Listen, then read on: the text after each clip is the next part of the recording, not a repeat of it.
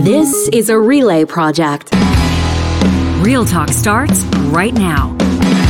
Here's Ryan Jesperson.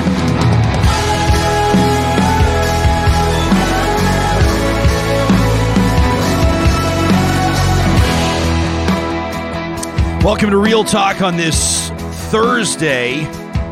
John, I'll just check the calendar and let you... Hey, it's February 23rd. It's a chilly one out there in our neck of the woods. But yeah, you're in such a good mood. I am pretty and I wonder jacked if up today. I've just been keeping an eye on my social media feeds, and I wonder if it might have something to do that you have been the deliverer, you have been the bearer of bounty, you have been participating in and celebrating your wife's birthday week. Okay, and I knew you were going to bring this up because you're one of those people who's like, you have a birthday, and it's one day.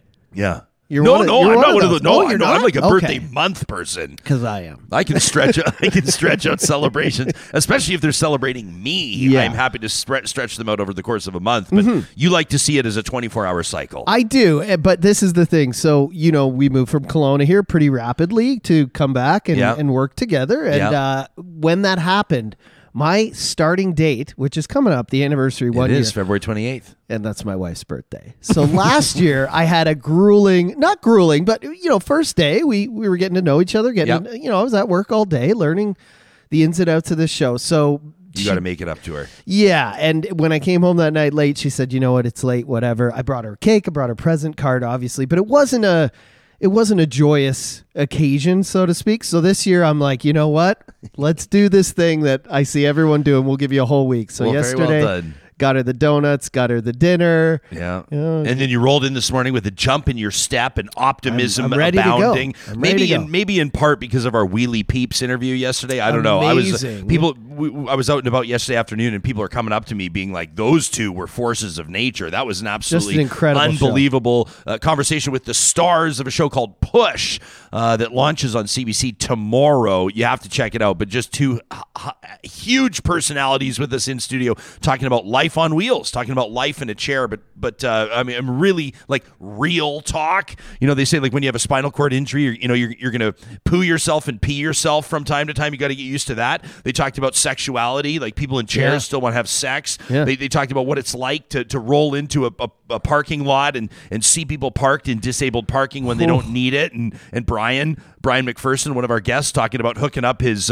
tow ropes or his chains to his Dodge Ram dually and physically moving vehicles out of disabled parking stalls. Just a hilarious conversation, but very enlightening as well. And I'm glad to know it resonated with Real Talkers. We're going to get to a couple of emails today later in the show. One of them is going to take a while to read, but that's because it took this Real Talker, Kathy, a while to write it. And it's powerful stuff. And so we're gonna make that part of today's broadcast. But we kick off today with a conversation about 15-minute cities.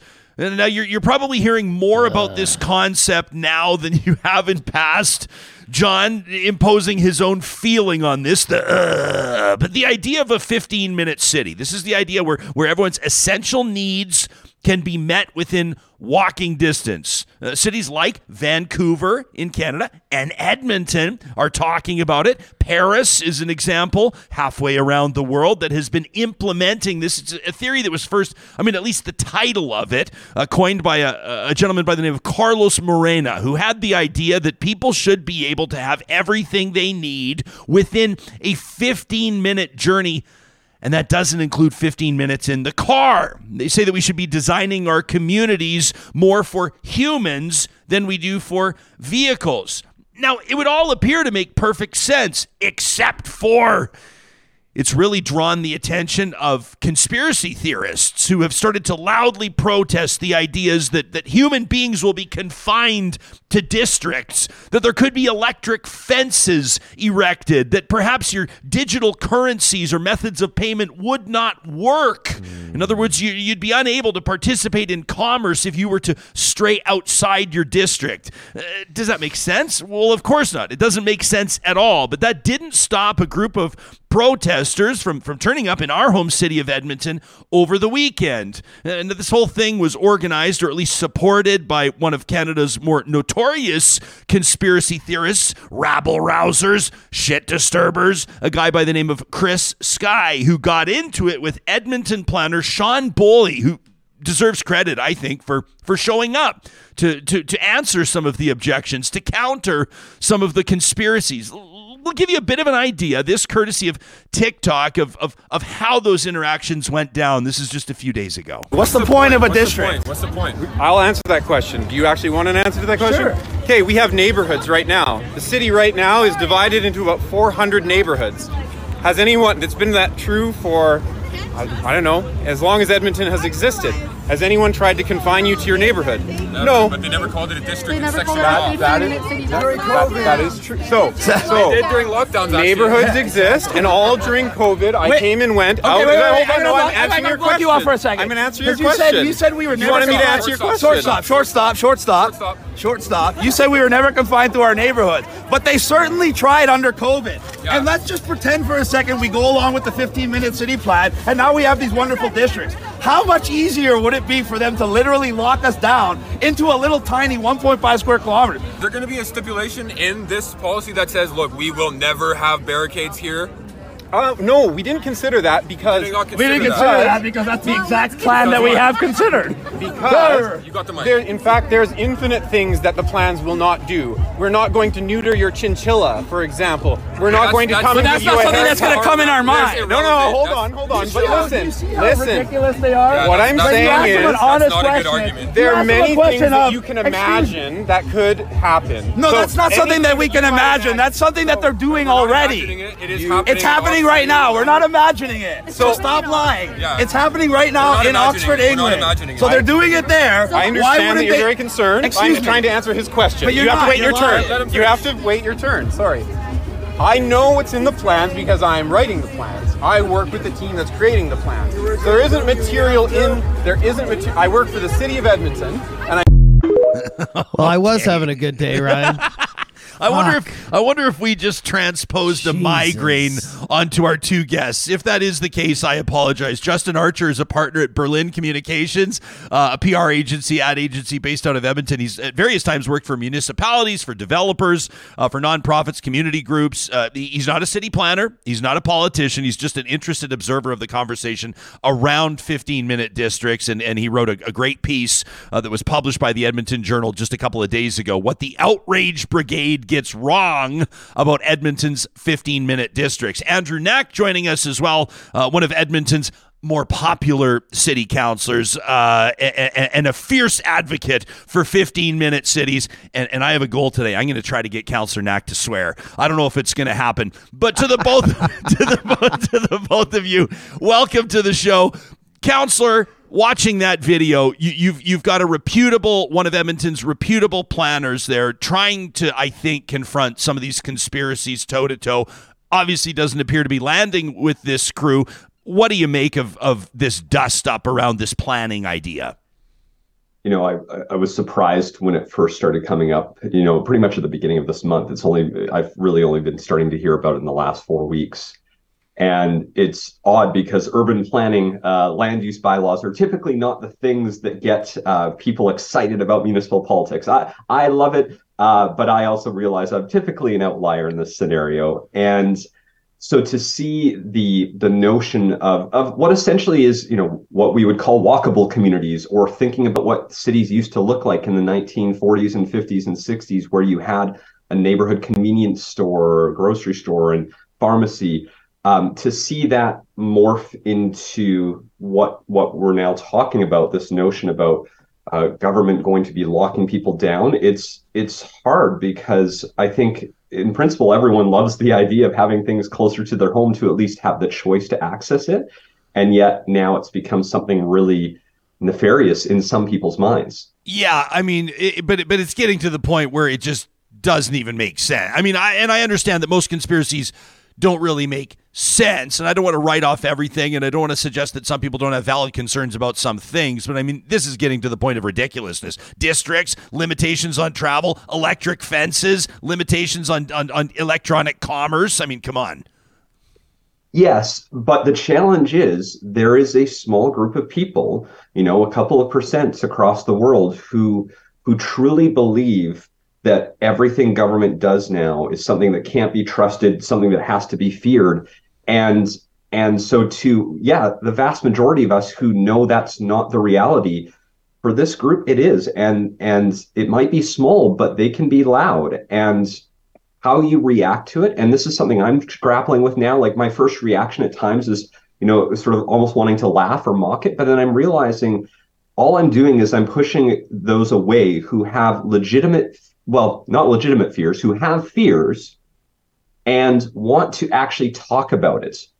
You mentioned Chris Scott. Like, there's a couple people who are just basking in building up fear and anger, but there are people who follow those groups, who found community in those groups during the pandemic, that have a fear that maybe shouldn't be dismissed so quickly. And so this is something I'm grappling with, of how to balance what is clearly not true with how you want to respond with humanity. And I don't know how to do it right yet, and I'm still working on it. Justin, it's your business to help agencies and organizations and individuals understand how to best communicate about something. And I'm inclined in a circumstance like this to roll my eyes and go, come on, like electric fences, districts where people's travel is limited. I mean, it's like a perennial or perpetual state of lockdown. It's so ridiculous. You might suggest that it doesn't even deserve a response. But in this case, you obviously believe it did. You sat down, you wrote an opinion piece for the Journal. What prompted you to take this at least that seriously? Mm-hmm. Well, Andrew Knack is thoughtful as always, Andrew. I really appreciate your comments. I'm serious. You're not dismissive of people, and that's how you are on many issues. So I did write a thing in the Journal. I don't know if you can share the link to it, Jespo, on the thing here, but basically, I sat down. So I found out about this protest before it was going to take place, and I saw the flyer for it. And the flyer for it, basically, there's just a lot of stuff that's not true. And it says Edmonton wants to start something called 15-minute cities, where you can't go to any area that is more than 15 minutes from you, limiting your movement between districts, as they call it. You will spend 90% of your life in this 15-minute area, and it kind of goes on like that. And I just thought, the city should respond, because generally you talk about in PR. In PR, you generally try not to respond to something that you don't want to talk about, because it makes the story go for another day. There's the original thing, then your response, and you just turn a one-day story into a 2 or 3 day story. So that's kind of the communications theory. But I thought, no, this is too wrong. People are getting misinformation out of this group, and this is kind of harmful. So I sat down at my desk, and I was actually planning on sending in a statement to the city, unsolicited, to the communications group, and saying, hey, you guys should say this. But then the more I started writing it, the more I started agreeing with myself, I guess. And I thought, I'm going to send this into the Journal and see if they'll run it. I didn't think they would run it. But they did. And so I guess I've been talking about this issue a little bit over the last little while because of that. Yeah, well, I want to get into the meat of your piece in just a second, and we'll get the councillor to respond. It's great to have two perspectives here, the messaging and, of course, the politics behind it as well. I'm happy to see a mutual friend of ours, a fellow by the name of Adam Rosenhart from Adverb, who knows a thing or two about communicating as well. He says in our live chat, I actually don't think that the planner from the city should have engaged this group. Was it maybe a mistake, Justin? I mean, I can see why Adam would say that. Yeah, like for the point that I kind of just made, like the more that you kind of go and talk about it, I mean, now that TikTok video is out there, right? And now we're talking about it, right? Like even yesterday you texted me and said, do I want to come on? And I'm like, oh, Jess, well, really? Like, are we still doing this thing? And you're kind of going, yeah, this is an issue, I said it's a talk show, man. But that TikTok is a perfect example. That TikTok created another piece of content in the conversation. Mm-hmm. And, you know, and I get what the guy was trying to do. And I think it was very actually brave of him to go down there and he was trying to do his job. But because of that, we've now given this thing quite a bit of air. And I guess that's the part about this that's kind of concerning for me is, you know, Andrew, you were saying there's a couple small percent of people in the world that are really concerned about everything that the government does. And I think here there's only a very small percentage of people in Edmonton that are worried about this, but it's getting all kinds of airtime in the media and on shows and people like us coming on and banging on about it. So So Adam's point, he shouldn't have gone down there. I honestly, I probably agree. Well, perhaps this is enlightening. I always like our audience to have as much background information as possible. I will let you know that the City of Edmonton comms team actually denied our request to have that planner on the show with us today. So maybe they feel the same way. I don't know. Councillor Knack, that's not your department, and I won't ask you to comment on that. How do you determine? I mean, you and I are in different lines of work, but we're both public facing. We'll get complaints about our coverage. We'll get people taking issues about some of the things that I say. Some of them I want to hit head on. I mean, I've got an email here that we're going to read in Trash Talk tomorrow. A guy just goes up one side of me and down the other, and I think he's actually right. So that's coming up tomorrow. We're going to read that email. I'm not afraid of that criticism because he actually makes a really good point. Politicians, same sort of a thing. I mean, how many calls and emails does your office get every single day? Which ones do you choose to address, and which ones do you just go, give me a break? I actually try to address all of them. And that's been my approach since the very beginning. And I know I see some smiling faces there, but because you're Andrew Knack, though, that's why. but I look at this as, if somebody has gotten to a point where they felt that they need to reach out, even from a place of anger, or in the case of some of these folks who have reached out on the 15-minute city place, a place of fear, to dismiss them, to not acknowledge them, or to treat them, poorly, I think reinforces their worldview right now. And we are in a place where I think we actually have to try to have that humanity, where we have to try to find out and better understand why somebody truly fears something, to see if you can unpack that, and then see if you can ultimately get to a point of progress. And truly, in the last couple of weeks, I've had a lot of hour-long calls with people who have called who are clearly fearful. And at the end, did we come to a place where we're completely, they don't believe that there's any chance of anything happening, anything bad happening? No, but I think there's a better understanding of how things work now with some of these individuals who have only ever been exposed to that type of protest, where all they're getting fed is anger and fear and a different type of message. And if you never try to combat that with a different type of message, then you're never going to break through to them. I think back to when, Donald Trump was starting to run for president, and how we were all so dismissive. I was very dismissive, and I would, clearly criticize people like, I'm going to support this guy. I didn't even take a moment to try to understand why somebody could have wanted to support him. So I never attempted to find common ground. Something I complain about when I'm asked by grade 6 classes, what's the least favorite part of your job? People who don't want to actually engage in real conversation. And so I've been doing that and trying to approach this in a different way.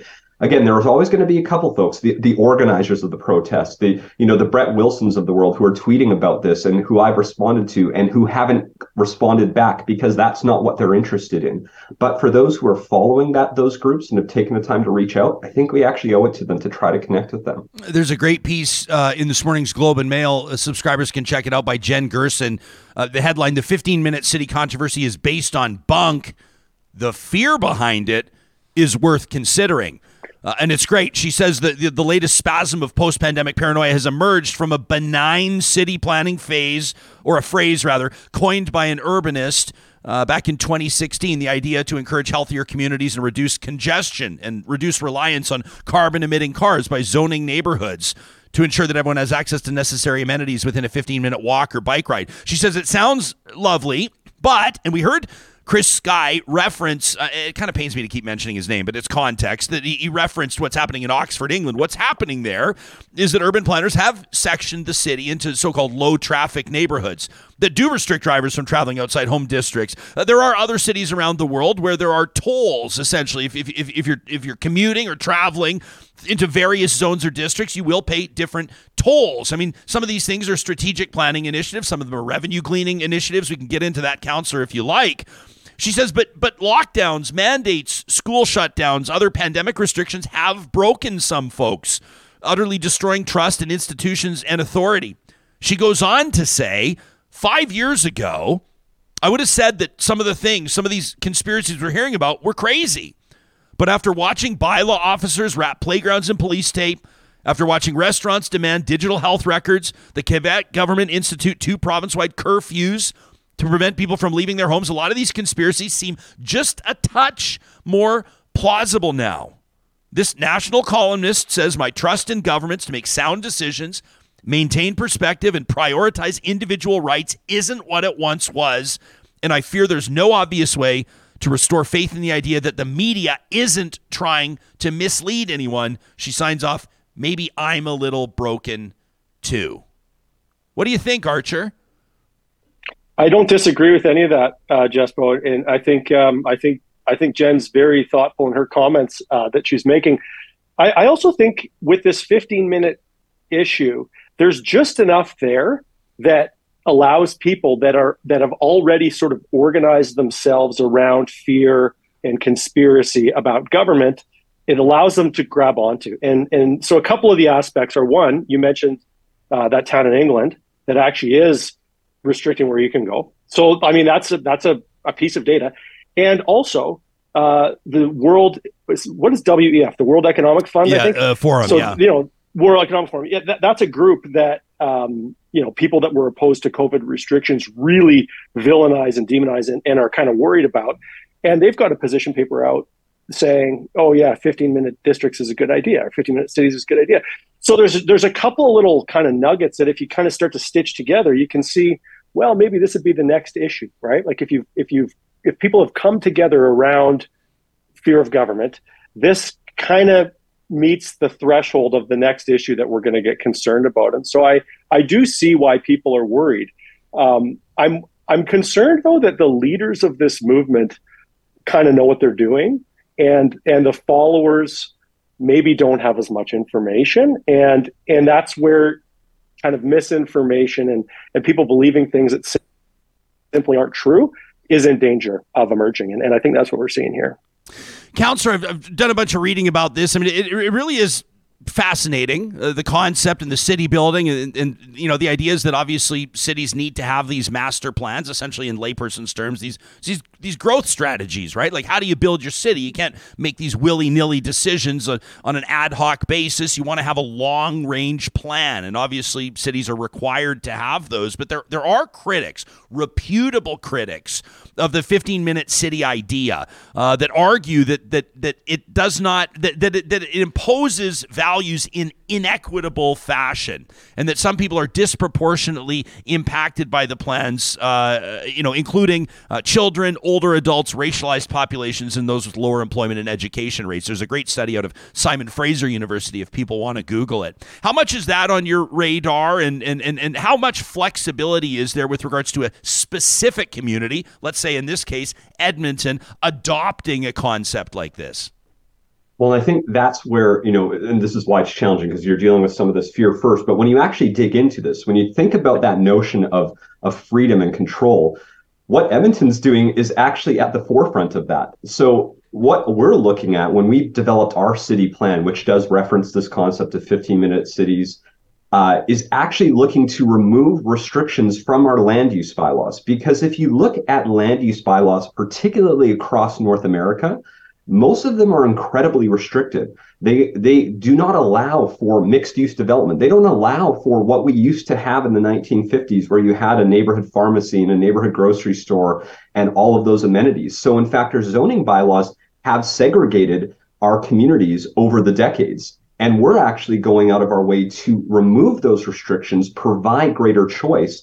But it's hard to get to that point of the conversation when you're starting from a place in a different position. But if you actually look at what Edmonton's doing, I think the reason why Edmonton across Canada is leading the entire country in housing affordability is because we provide far greater housing choice in our zoning bylaw today than we did even 2 decades ago. And when you look at Toronto and Vancouver and Calgary and Montreal, many of their zones, their zoning bylaws are far more restrictive. So we're actually trying to do the opposite.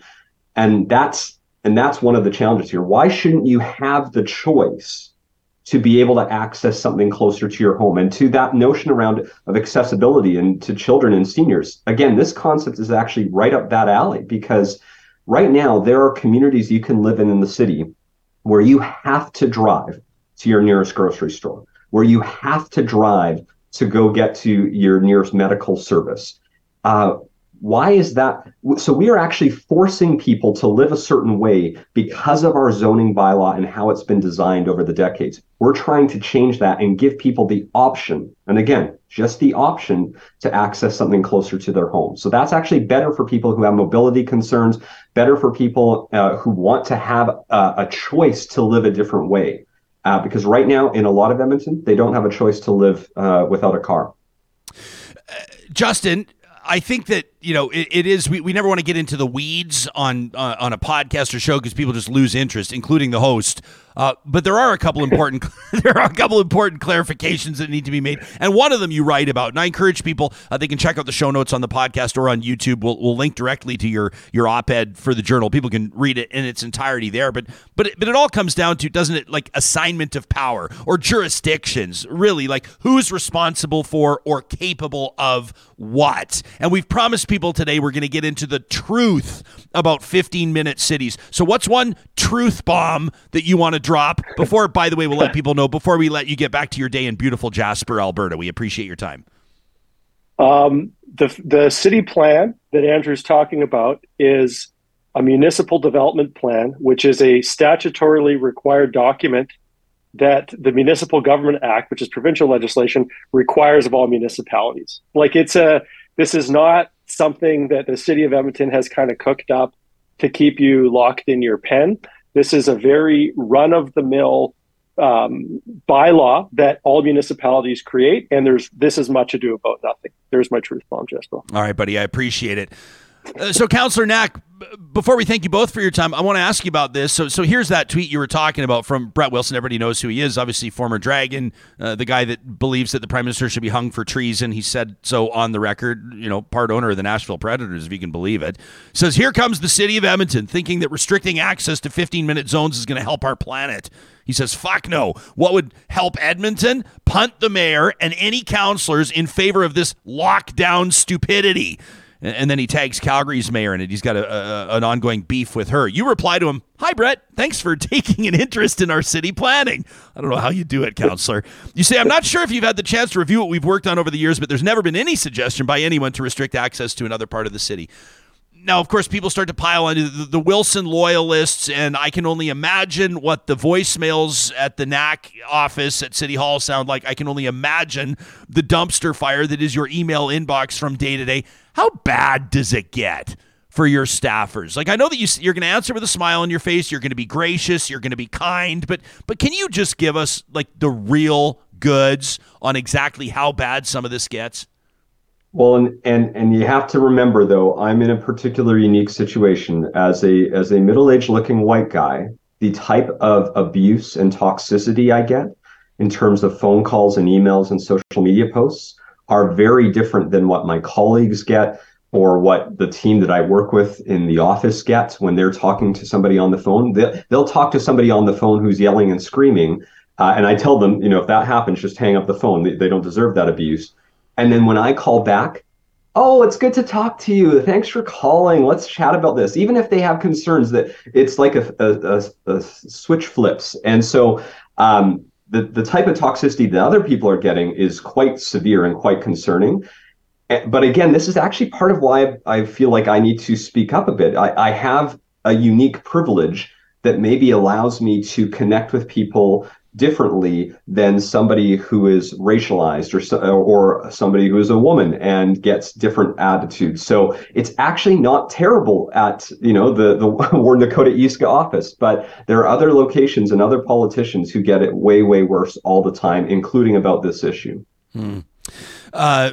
Yeah, man, we've got a ton of fascinating comments here in the live chat. I really appreciate people's engagement on this. It is an issue that I think people care about, but for the most part, just because it's interesting. It's interesting to understand how communities are designed, what the so-called communities of the future are going to look like, and this is certainly one. I think once you have obviously cities like Paris and Vancouver and all the sort of so-called global cities participating in this, it gives it some credence. It's not just a theory, and to understand that a city like Edmonton is integrating some of these concepts into its master plan, obviously people are going to have questions about it. We appreciate the two of you. Your willingness willingness to shine some light on the story, to give us your informed perspectives, especially you, Archer. You got that mountain air outside. There's probably an elk outside your window right now, just waiting for you to interact. Enjoy your time in Jasper. Thanks for making time for us both. Counselor, I know that you shuffled your schedule around to accommodate this, and we appreciate that too.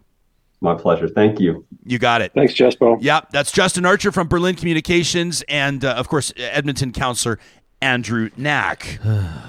Hey, that was reason. That was really good. That was, that was reputable, reasonable, informed discourse. And nobody was yelling over top of them. We're sorry to disappoint those who were showing up for something different. It's so funny. Like, I'm listening to this as this all started about 15-minute cities, and I'm like, man, people are going to love this.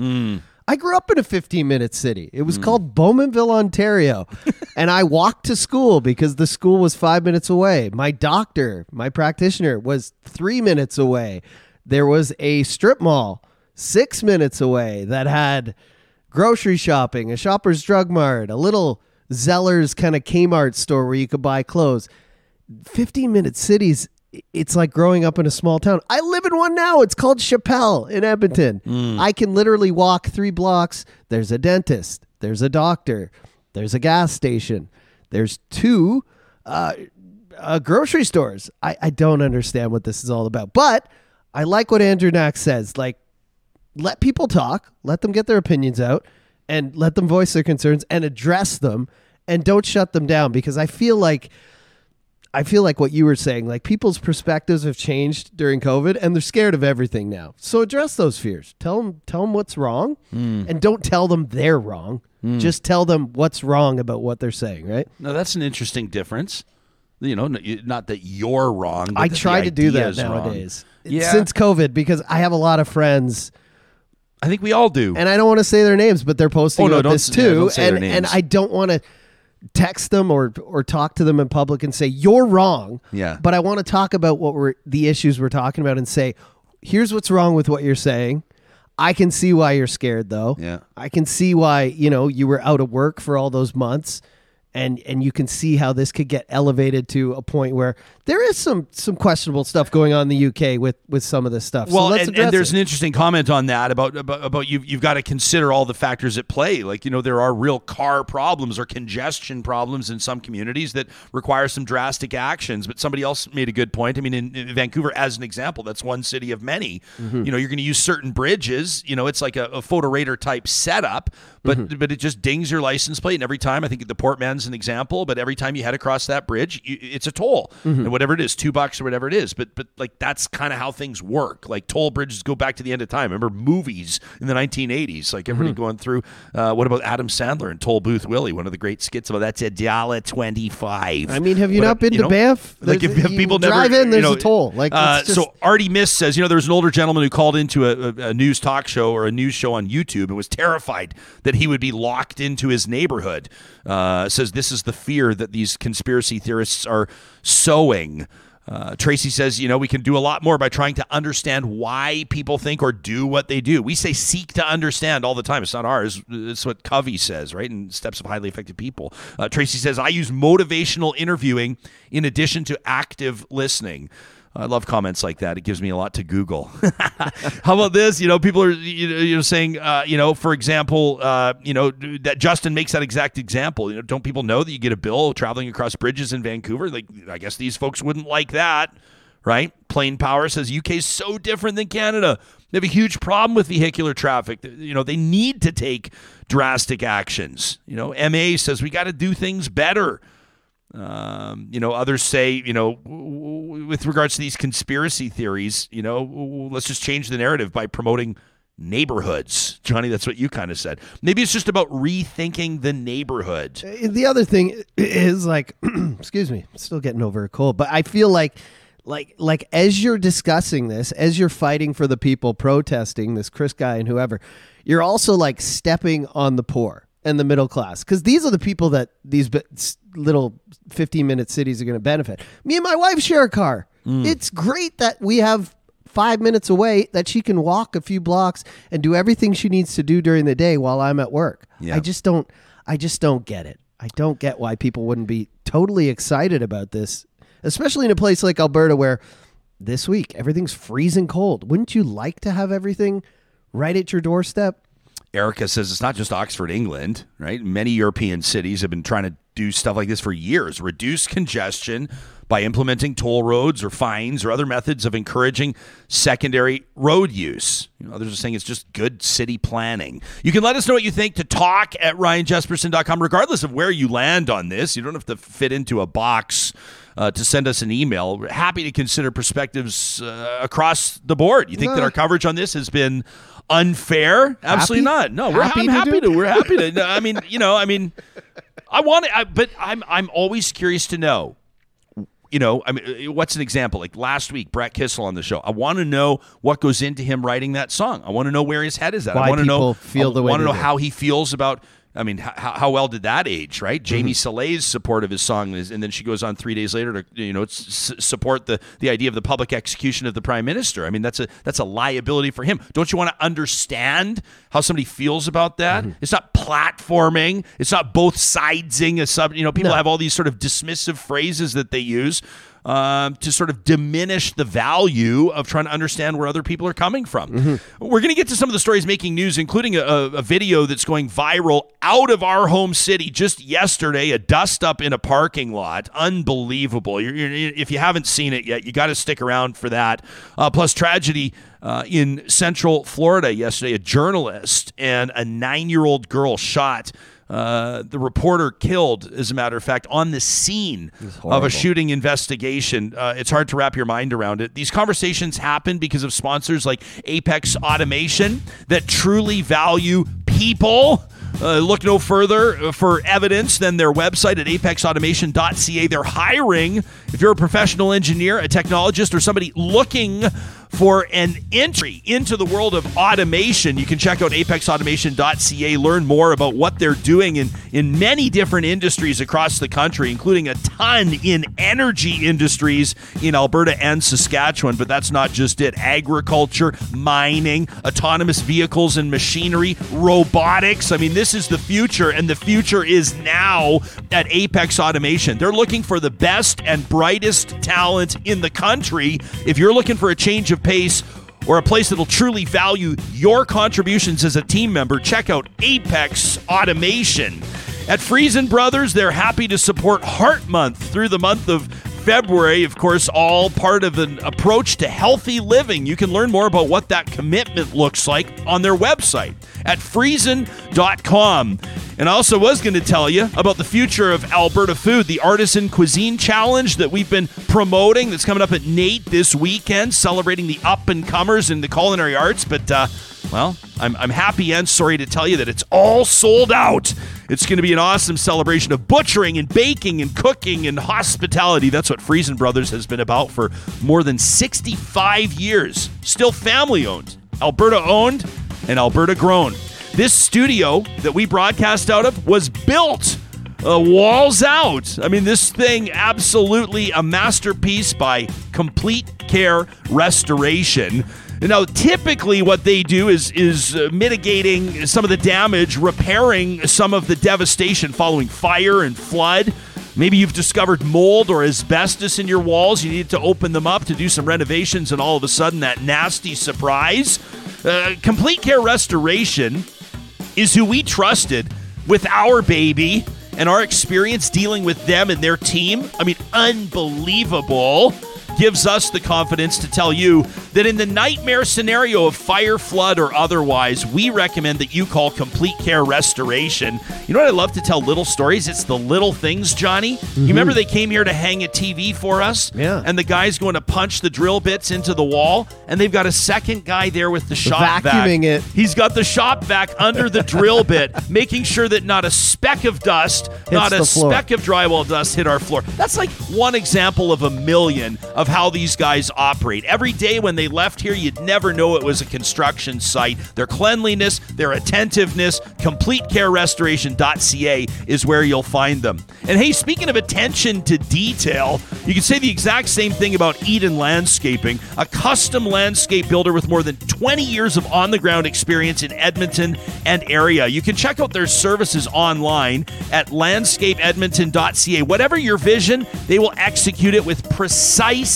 attention to detail. You know, there's a lot of neat trends happening right now in landscape design, edible garden boxes, excavation. I mean, a lot of people are looking to a more natural approach. They call it their urban butterfly approach.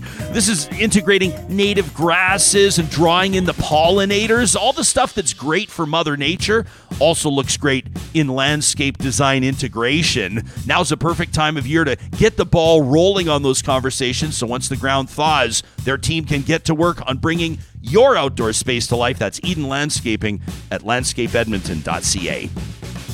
Justin and Cactus Sheriff saying I have a lot of understanding for my friends that they wouldn't have for these bonkers ideas. Well, you know, I mean, I don't know. Like I yesterday, I'll be honest with you. Yesterday, I unfriended a guy on Facebook. What? I know this makes us sound like junior high kids, but I've sort of had I've tried to keep my. Do you say tolerance? I've tried to keep my willingness to engage to a level that I can manage. Mm-hmm. Do you know what I mean? I mean, I sincerely care about people. I most particularly people I actually know in real life, mm-hmm. and I think that we've seen so much damage done to relationships over the past few years. I've experienced it personally. I'm sure that most people have. You probably have at least one example of a friendship that was impacted in some way, in some context. Oh, many. Due to COVID.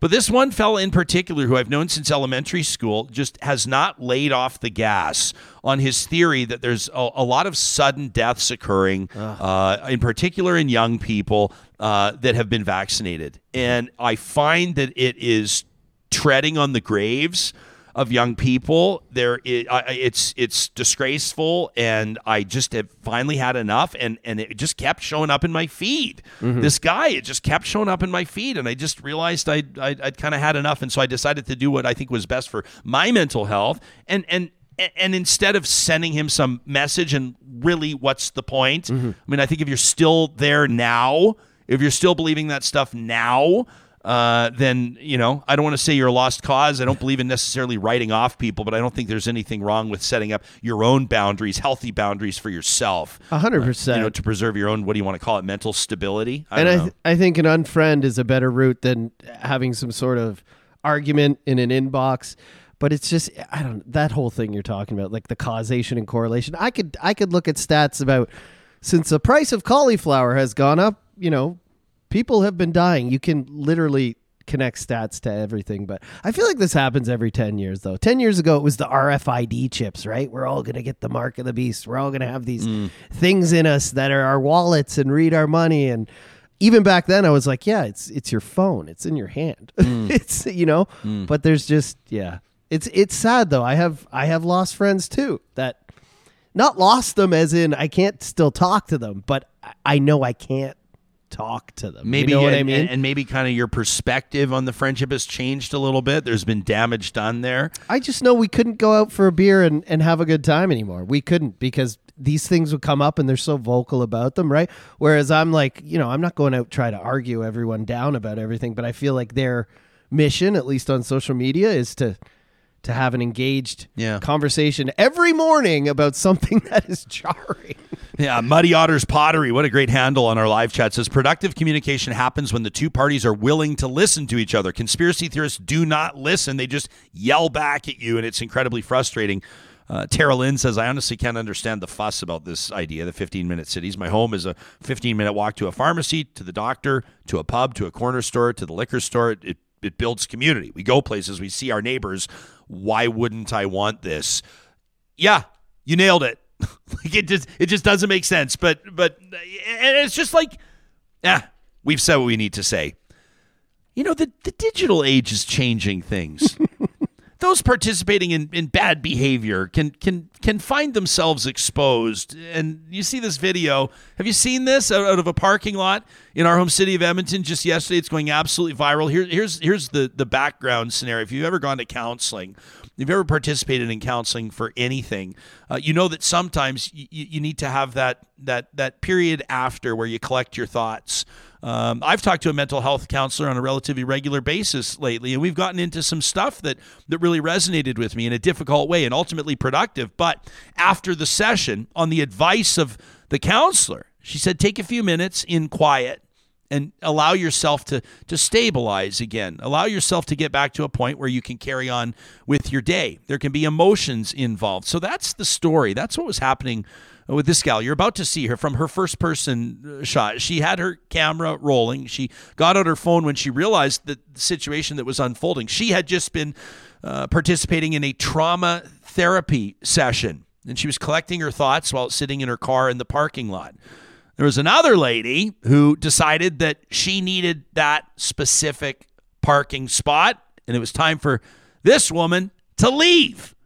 And that's when this happened. Yeah, you are. You're being selfish and being a Karen. I'm sitting here after an sitting here on appointment. your ass being a Karen. No, ma'am. Fat ass on a Karen. Pardon me? Fat ass.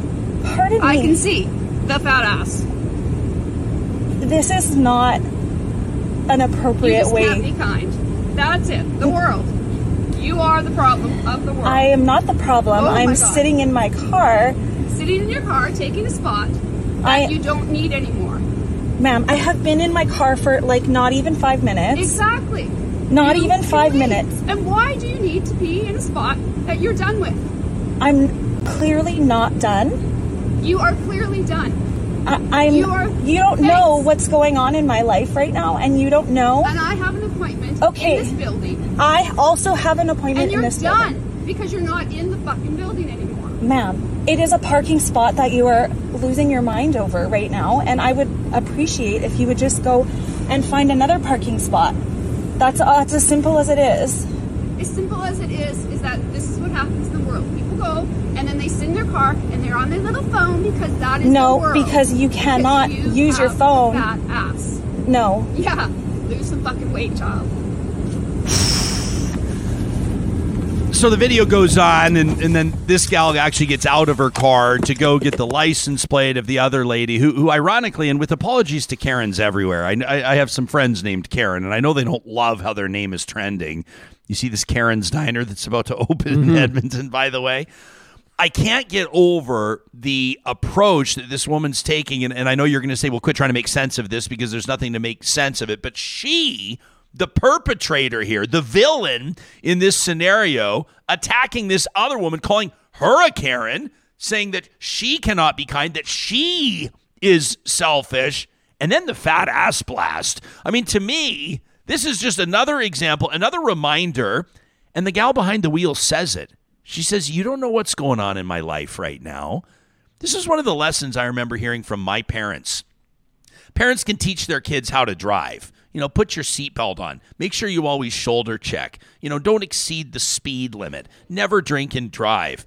But what about the emotional factors of it? I remember my mom saying to me once, you never know what somebody else is dealing with. You never know what somebody else's day looks like. In this circumstance, someone that's just been participating in trauma therapy, that's taking a second to stabilize, that's taking a second to get into a mental position to approach the rest of their day. And now, this woman that came up to the window, that blasted this complete stranger, this video is seeing hundreds of thousands, if not millions of views. And I hope that it serves as a constant reminder to take a second to get over ourselves and to recognize that somebody else just very well might be having one of the worst days of their life. And we need to find that compassion and that understanding and that patience. And I'm not even close to mastering it myself. Not even close. But situations like this can serve as such a valuable reminder. Mm-hmm. Haas says, I deliberately take extra time to leave when I encounter that person. I mean, yeah, you know what I do if I'm her is I just turn my vehicle off, I get back out and I go back into a restaurant and have lunch. And I'll play devil's advocate here. I'm thinking that lady who was upset was probably having a really bad day too. Maybe she was going for therapy. It doesn't excuse what she did, but like it looked like she's got some trouble going on in her life too as well. Yeah. People don't just act like, I believe, my wife hates when I say this, but I believe everyone's inherently good.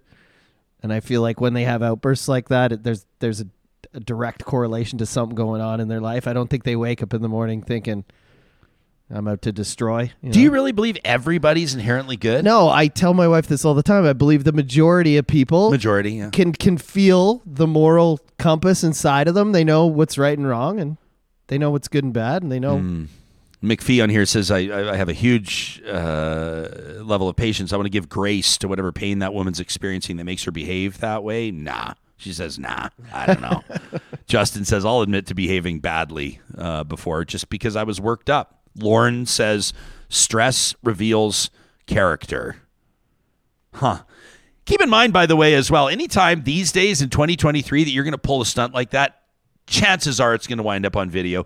Chances are it's going to wind up on the internet. And chances are you're going to be in the spotlight for all the wrong reasons. Well, as I'm watching, I'm like, she knows she's on video. Like, why wouldn't you just gear down? Yeah. Like, that's when you realize the camera is rolling. The minute that you see yourself on video, what you say is, I'm just kidding. Can you see the camera? You pretend you say, I'm actually here to award you a $100 gift card for just being you. Turn it around. There's only 85 left on it, but here it is. There's only 84.56 left on it, but here it is. I saw a story out of Florida yesterday that is just a huge gut punch, and we wanted to acknowledge it, not just because we are in the business of storytelling, but because it is relevant in the bigger conversation around guns, gun legislation, gun controls in the United States, and, of course, the profession of journalism and what many journalists face with regards to their own personal safety, not just war correspondents halfway around the world, but oftentimes on North American soil as well. Dylan Lyons was a talented up-and-coming news reporter for Orlando's Spectrum 13 News. And yesterday afternoon, he was on the scene of a shooting, covering that story along with his camera operator and bystanders. A 9-year-old girl was shot on the scene. So was Dylan Lyons and his camera operator. Lyons was killed while telling that story. It's been remarkable to see the outpouring of support for his colleagues at Spectrum News 13, and I cannot imagine the challenges of reporting that story like WESH reporter Luana Munoz did just moments after the shooting. I apologize. This is really difficult to cover. It is very emotional here at ORMC. I'm not even going to turn the camera because there are people here who knew that reporter, who his fiance and I were just embracing. But I will say this. It is nice to see all the media. We come together in solidarity in this moment. This is every reporter's absolutely worst nightmare. We go home at night afraid that something like this will occur, and that is what happened here. So again, we are at Orlando Regional Medical Center, where we have learned that one of our own, a fellow reporter, has died while out covering a shooting. There are members of his family here, along with his fiancée, who are just incredibly distraught tonight. There are other media people who are kind of corralled together and standing in solidarity tonight as one of our own has just passed. So I'm going to send it back to you guys so I can collect myself and get it together. Thank you. I'm going to send it back to you guys so I can collect myself and get it together. Truly the worst nightmare. Catherine Jacobson is the U.S. and Canada program coordinator for the Committee to Protect Journalists. And she issued this statement. We're appalled by the killing of a Spectrum 13 journalist in Orange County, Florida, and we stand in solidarity with the newsroom. It's deeply disturbing that a journalist was killed while covering the gun violence that has become a sickening reality of living in the United States. Reporters must be able to cover the news without having to fear for their lives. As a storytelling outlet here in Canada, of course, we send our deepest sympathies from the most sincere place to the Spectrum News 13 family in Orlando, and of course to the family, including the fiancé, bereaved of Dylan Lyons. And of course, we'll commit to continuing to look into these stories, the root causes of things like gun violence. We know, obviously, the United States, an outlier on the global stage with regards to some of the statistics around gun ownership and gun violence. But also, we know that gun violence is not limited to the United States, to state the very obvious, and that's a story that we'll continue to cover. You can send us your thoughts anytime to talk@ryanjesperson.com. How are these stories that we're telling resonating with you? We want to know. What's an angle you'd love to hear in conversation on the show? We're going to get to an email from Kathy in just a moment. She took us up on our offer to send us an email.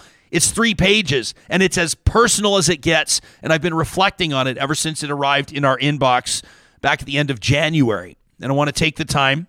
Kathy argues in her subject line of the email that it's time to defund the police, but she talks about it from a personal perspective of mental health involving a beloved family member. We're going to get to that in just a second. These conversations happen because sponsors like our team at California Closets believe in the importance of coming together and seeking to understand one another.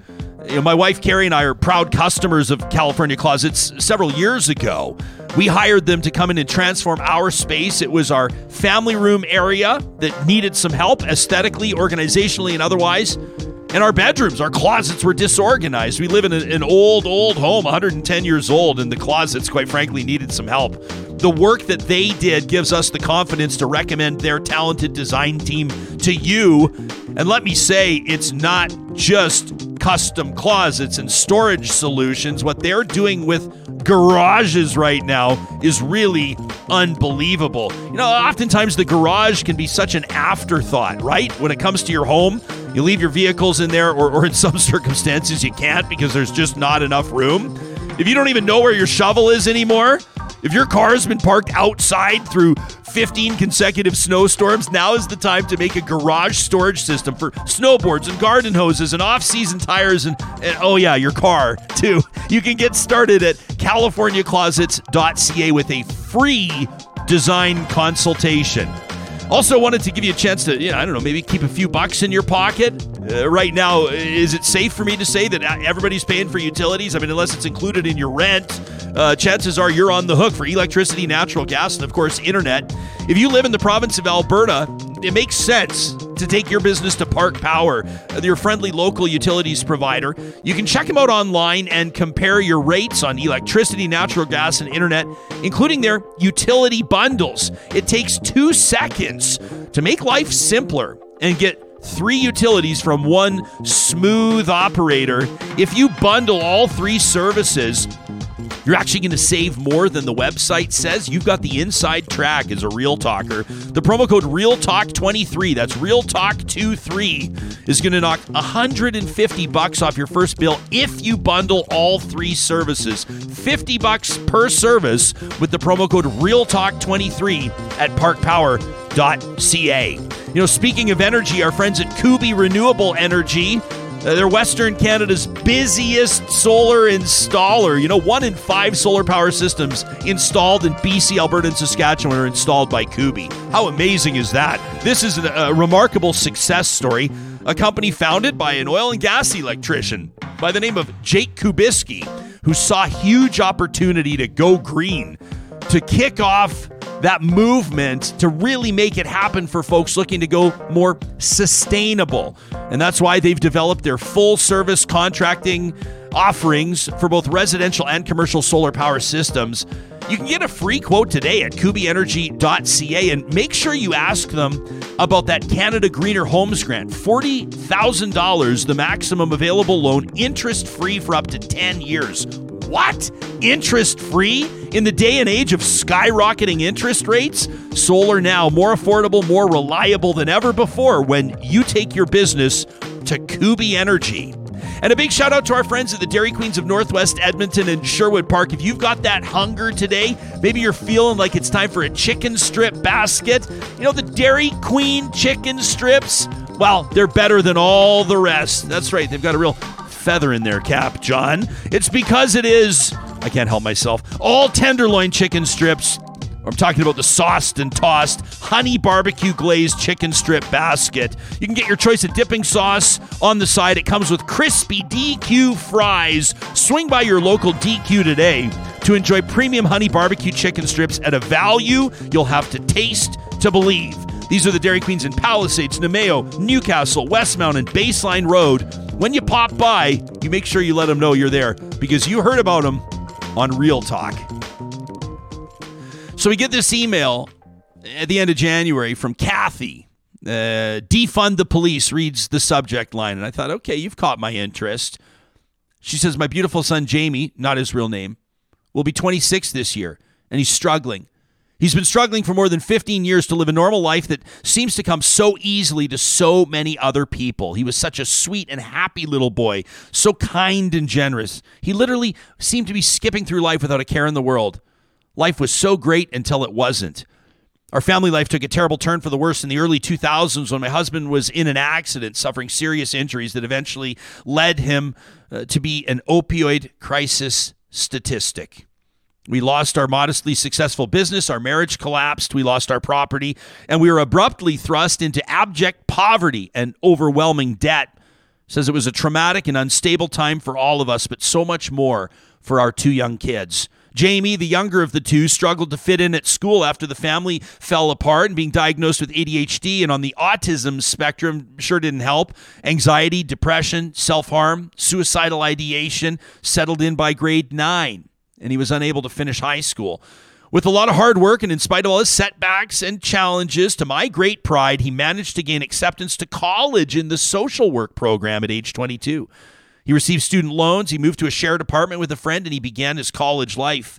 Unfortunately, COVID hit us full throttle just a few months into his program, but he pushed through. He earned his diploma. He got a dream job with decent pay and benefits and moved with his girlfriend to a nice apartment of their own. I was so thrilled and so proud that life appeared to be finally going in his favor.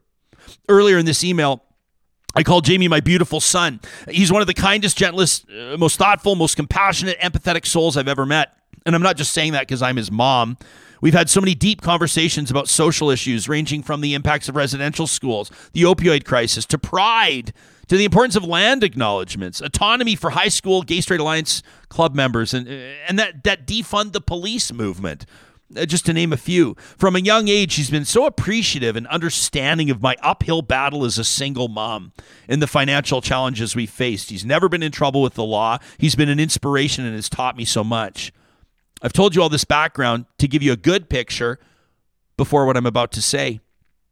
I thought that Jamie was doing so well and I never saw the crash coming. But last fall, he started making casual comments here and there that he was having some challenges coping with his job and having relationship issues with his girlfriend and his brother. And he said that isolating through the pandemic had really taken its toll. And he felt that, he had been a constant source of strength and support for others, but it hadn't been reciprocated when he was left burnt out and empty.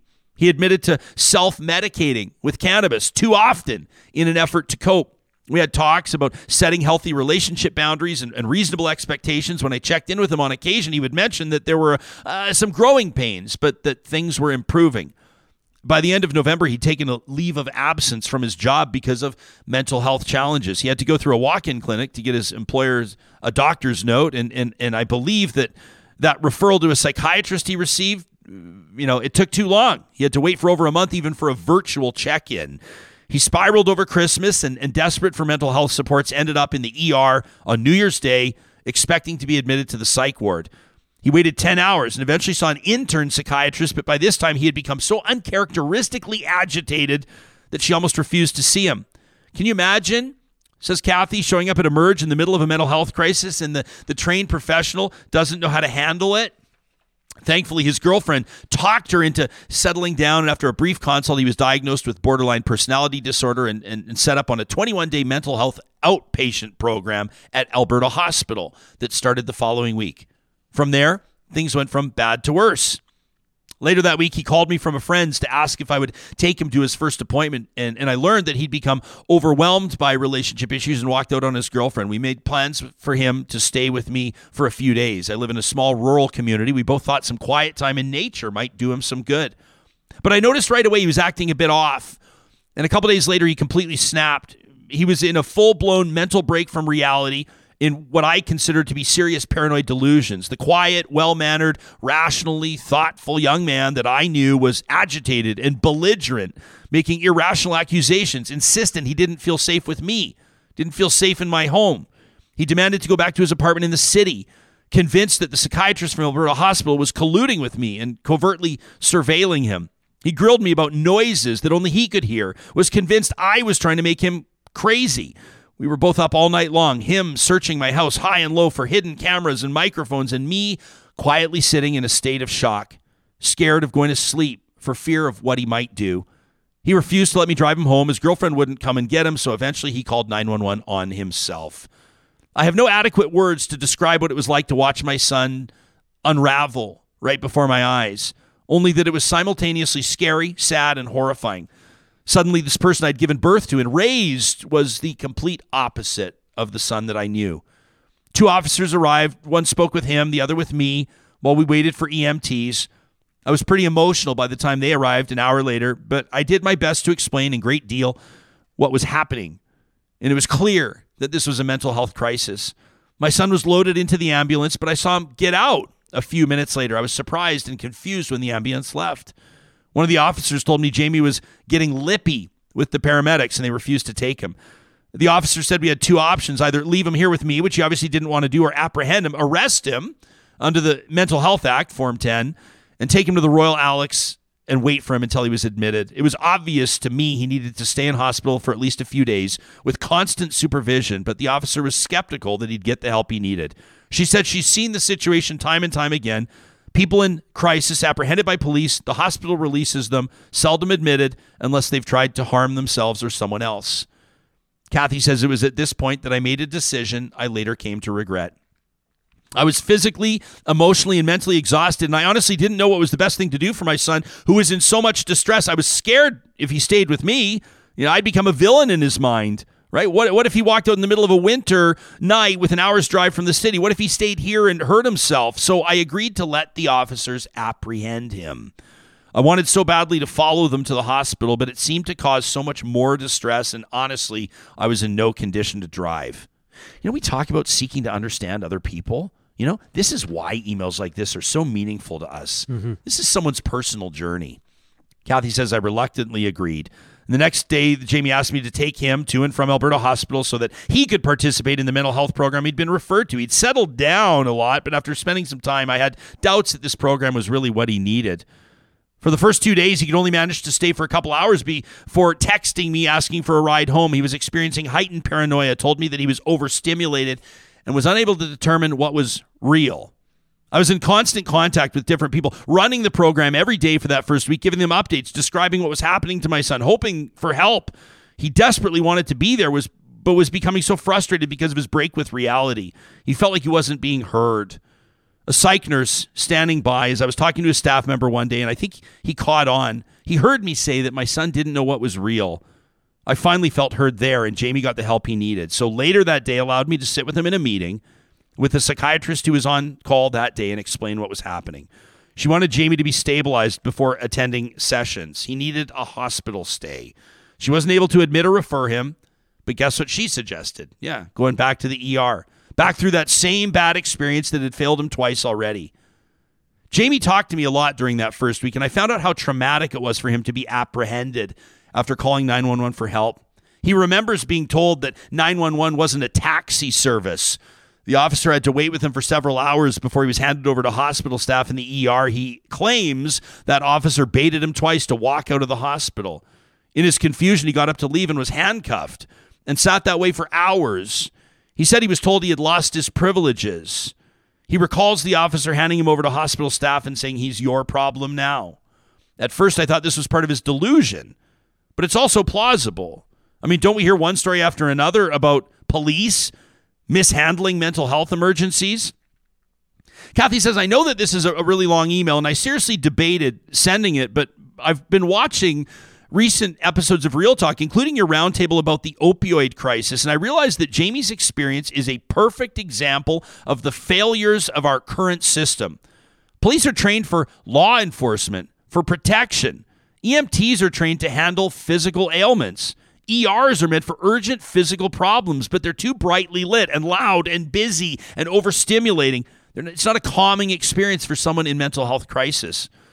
Access 24/7 is a great service. Staff are skilled and helpful, but serious cases still wind up in the ER, and we as a society have absolutely nothing in place to adequately assist with mental health emergencies. The current process can actually cause more trauma in many cases, especially for neurodivergent patients. And what about financial supports for people experiencing mental health crisis? The resources we have right now are useless if a patient doesn't have the financial means to afford prescriptions, rent or mortgage payments, transportation, let alone food. Jamie's leave from work started at the end of November and should have triggered his employer to start an ROE, a record of employment, but that wasn't even issued until the middle of January. He wasn't stable enough to look into, never mind manage the process of applying for EI or sickness benefits. I managed to get the ball rolling, but we may not even have news until the end of February. And I'm scared that they're going to try to reject his claim since it came in so late. So we're drawing on my line of credit, my retirement savings, to try to pay it off. He's my son. I'm his mom. And I'd crawl naked on my hands and knees over broken glass to make sure he has what he needs. But not everybody has that option. And this leads me back to how angry I am, says Kathy, with the defund the police movement. What immediately comes to mind, or how does a person's physical body react when they hear or read the words defund the police for the first time?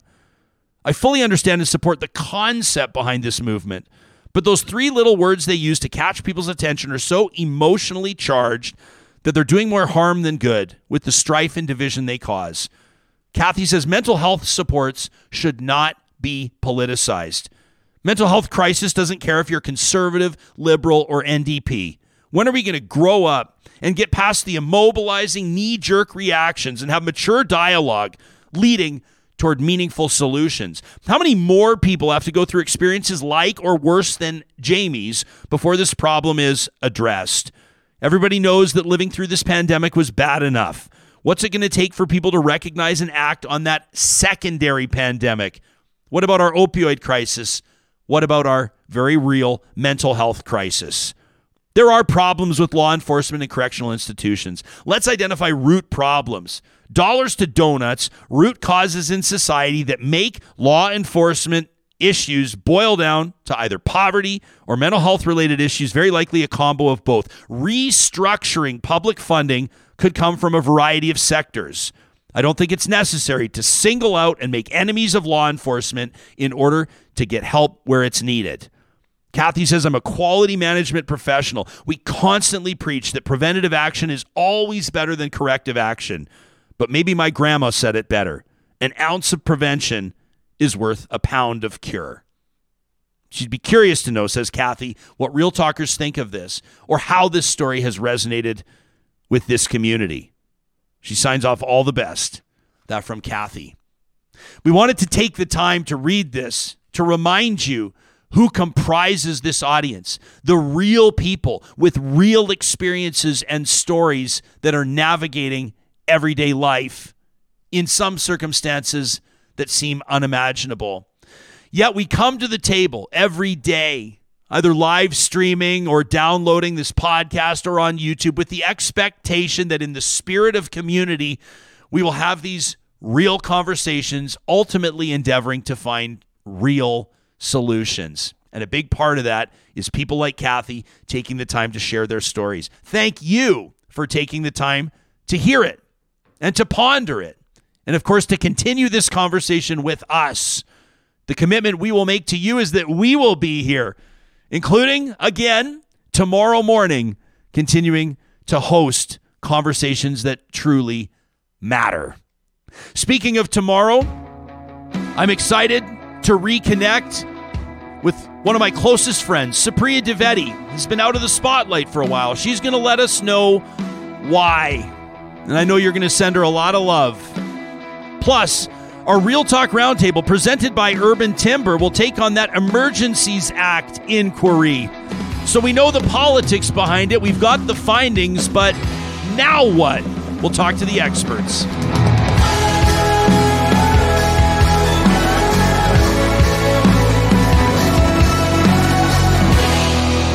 Real Talk is hosted by Ryan Jesperson. Executive producer Josh Dunford. Technical producer John Hicks. General Manager Katie Cook-Chivers. Account Coordinator Lawrence Derlego. Human Resources Lena Shepard. Website design Mike Johnston. Voiceover by me, Carrie Skelton. Real Talk's editorial board is Supriya Dwivedi, Ahmed Ali, Brandy Morin, Ann Castleman, Corey Hogan, Harman Candola, Catherine O'Neill, and Chris Henderson.